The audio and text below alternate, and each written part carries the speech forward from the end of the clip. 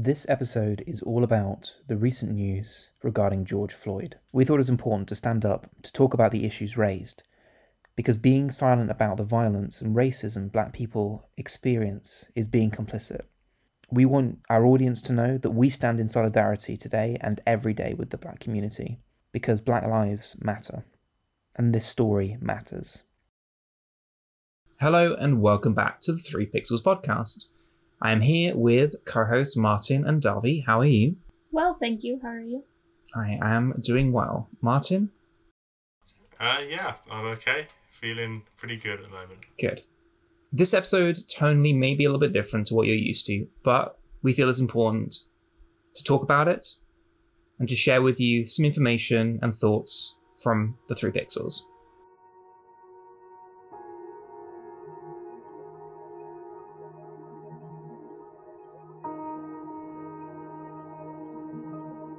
You've all probably heard the news.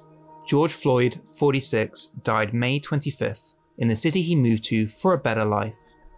His last moments caught on video. While being arrested, Floyd was held down by a Minneapolis police officer's knee. The video shows Floyd pleading that he is in pain and can't breathe. Then, his eyes shut and the pleas stop. He was pronounced dead shortly after. The news broke and shocked the world. Protests have been happening across the globe in cities all over, showing that even during these coronavirus times, a cause can be so strong and so important that people are willing to risk their health to be heard and to share an important message. Black Lives Matter.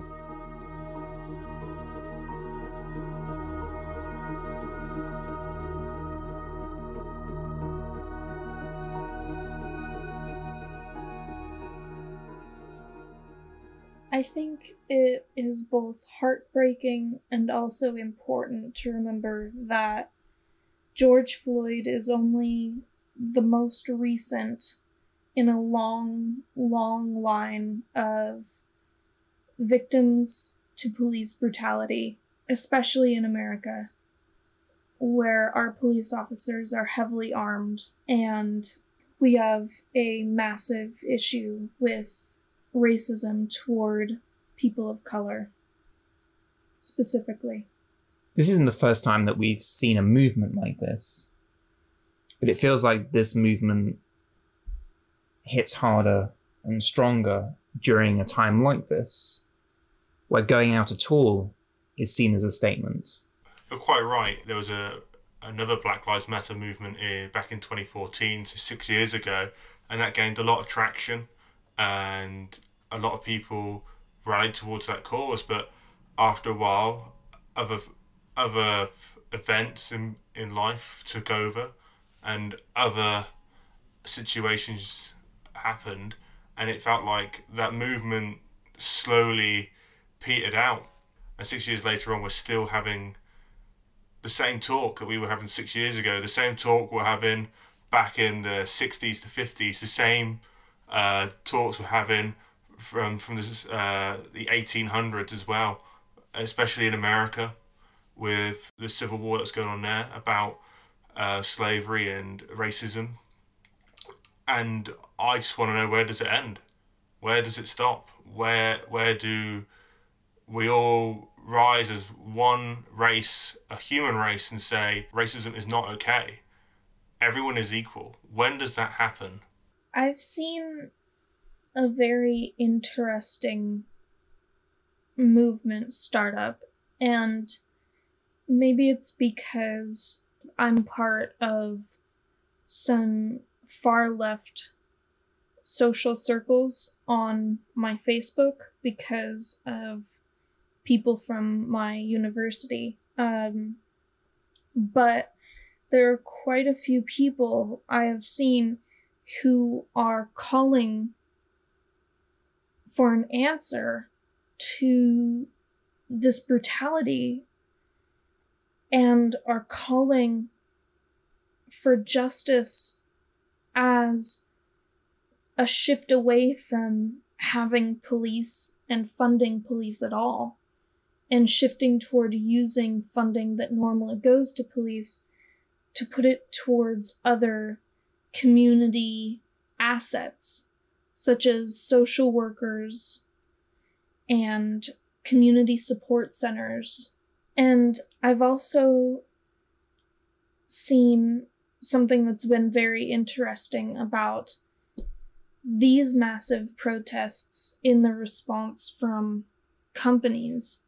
Usually companies are afraid to take a stance because they're afraid to alienate any customers.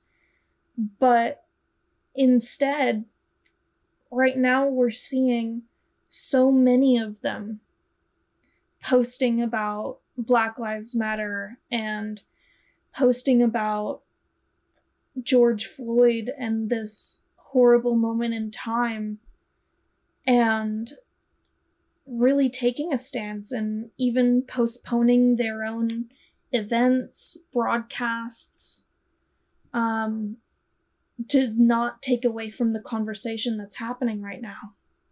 The support has been pretty amazing to see from so many different realms and groups and companies, and it really is seemingly to hit all corners. And the amount of people rallying around is special in its own way, and hopefully will mean that a bigger response is, or change is seen in response to this. I think so. We're already seeing some changes. For a long time, people have protested and asked for example, Confederate statues to be taken down. And there's been a massive pushback for so long that they've stayed up. But just recently, some cities have finally been taking them down pretty quietly in the middle of the night in some cases. Yes. Removing them as images that they want to associate themselves with. Definitely, yeah. I was very surprised when I saw those taken down. I felt like those are the things that would be guarded. Like a lot of history is, oh, that was back then, things are different now. Mm-hmm. But I think hopefully people are realizing that things aren't that different. They just look different. They mean the same.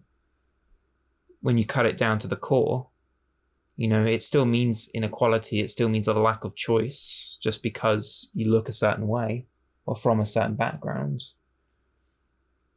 The choices may be different. Things may visually look different, but there still is a sense of power and a sense of entitlement Mm-hmm. that exists. And I think that will continue.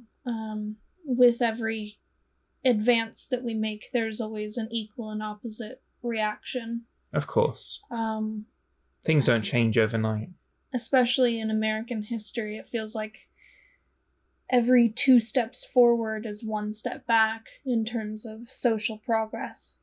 From the conversations that I've had, it feels like progressives are on one side and conservatives are on the complete opposite. And there's so much hatred and contempt going each way right now. Some people will abuse the situation for their own good. People see an opportunity to make money or push a certain side agenda or put themselves in a different position that's beneficial to them later on. Both politically, corporately, and so on. The important thing is that it's being talked about. It won't change what has happened, but hopefully it will put the public eye on future scenarios. It's one thing to talk about it, and it's another to act upon it. I'm not going to say tomorrow we're going to wake up and everyone is going to be viewed in an equal manner of light. That's probably not going to happen, unfortunately.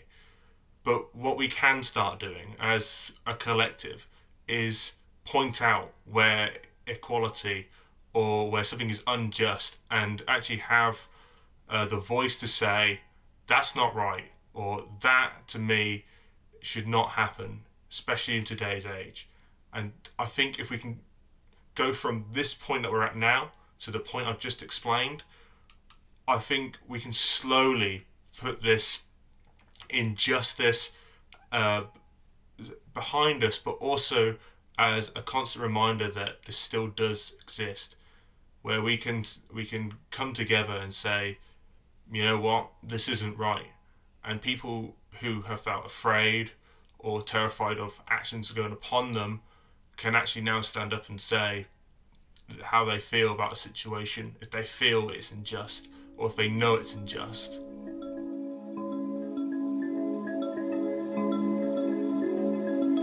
Many years ago, protests only would have really happened on the streets like you see in the news today. However, with the rise in popularity in social media, came also the rise in popularity of protests online.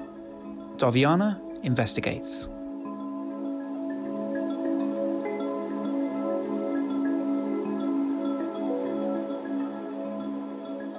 Modern protests and social movements have been inspired by hashtags on Twitter and Instagram, expressing the power of social media in our 21st century lives. In an article about the power of hashtags for marketing, Forbes wrote, "Hashtags are universal. Anyone on the social network can view it, click it, and explore. Hashtags create engagement. Anyone who clicks a hashtag trail can see your hashtag, your profile, you.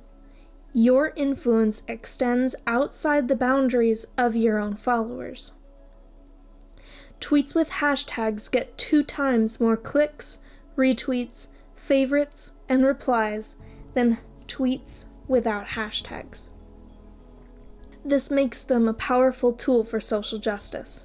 The Me Too or hashtag MeToo movement is a movement against sexual harassment and sexual abuse, where people publicize their allegations of sex crimes committed by powerful and/or prominent men. It was initially used in this context on social media back in 2006 on MySpace by sexual harassment survivor and activist Tarana Burke. In 2013, the movement Black Lives Matter began with the use of hashtag Black Lives Matter on social media after the acquittal of George Zimmerman in the shooting and death of Black teen Trayvon Martin in February 2012. There have been many reactions to the Black Lives Matter movement. The U.S. population's perception of hashtag Black Lives Matter is shown to be influenced by race. And the reach of hashtag Black Lives Matter extends far, even into presidential elections. In 2015, Bernie Sanders defended Black Lives Matter in a presidential debate. Black Lives Matter and hashtag Black Lives Matter continues to be a common phrase for protest and discussion. Hashtags on social media platforms are being used as tools to create a place for discussion in an open forum. It's a way for the average person to interact directly with a massive audience, including people who have more power than we do, like politicians. No matter the discussion, whether it be about marketing a product or social justice, hashtags have become a way for social media, and, more broadly, the internet, to affect our daily lives in big ways. It's up to us to decide whether we use hashtags to create positive or negative change.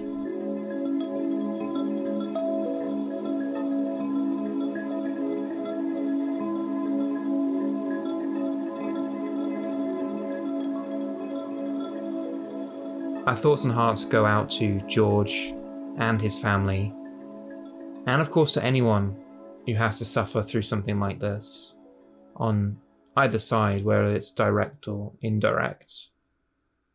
No one should have to go through this. No one should have to feel like this.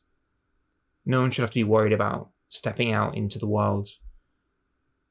And we hope that nothing like this will ever happen again.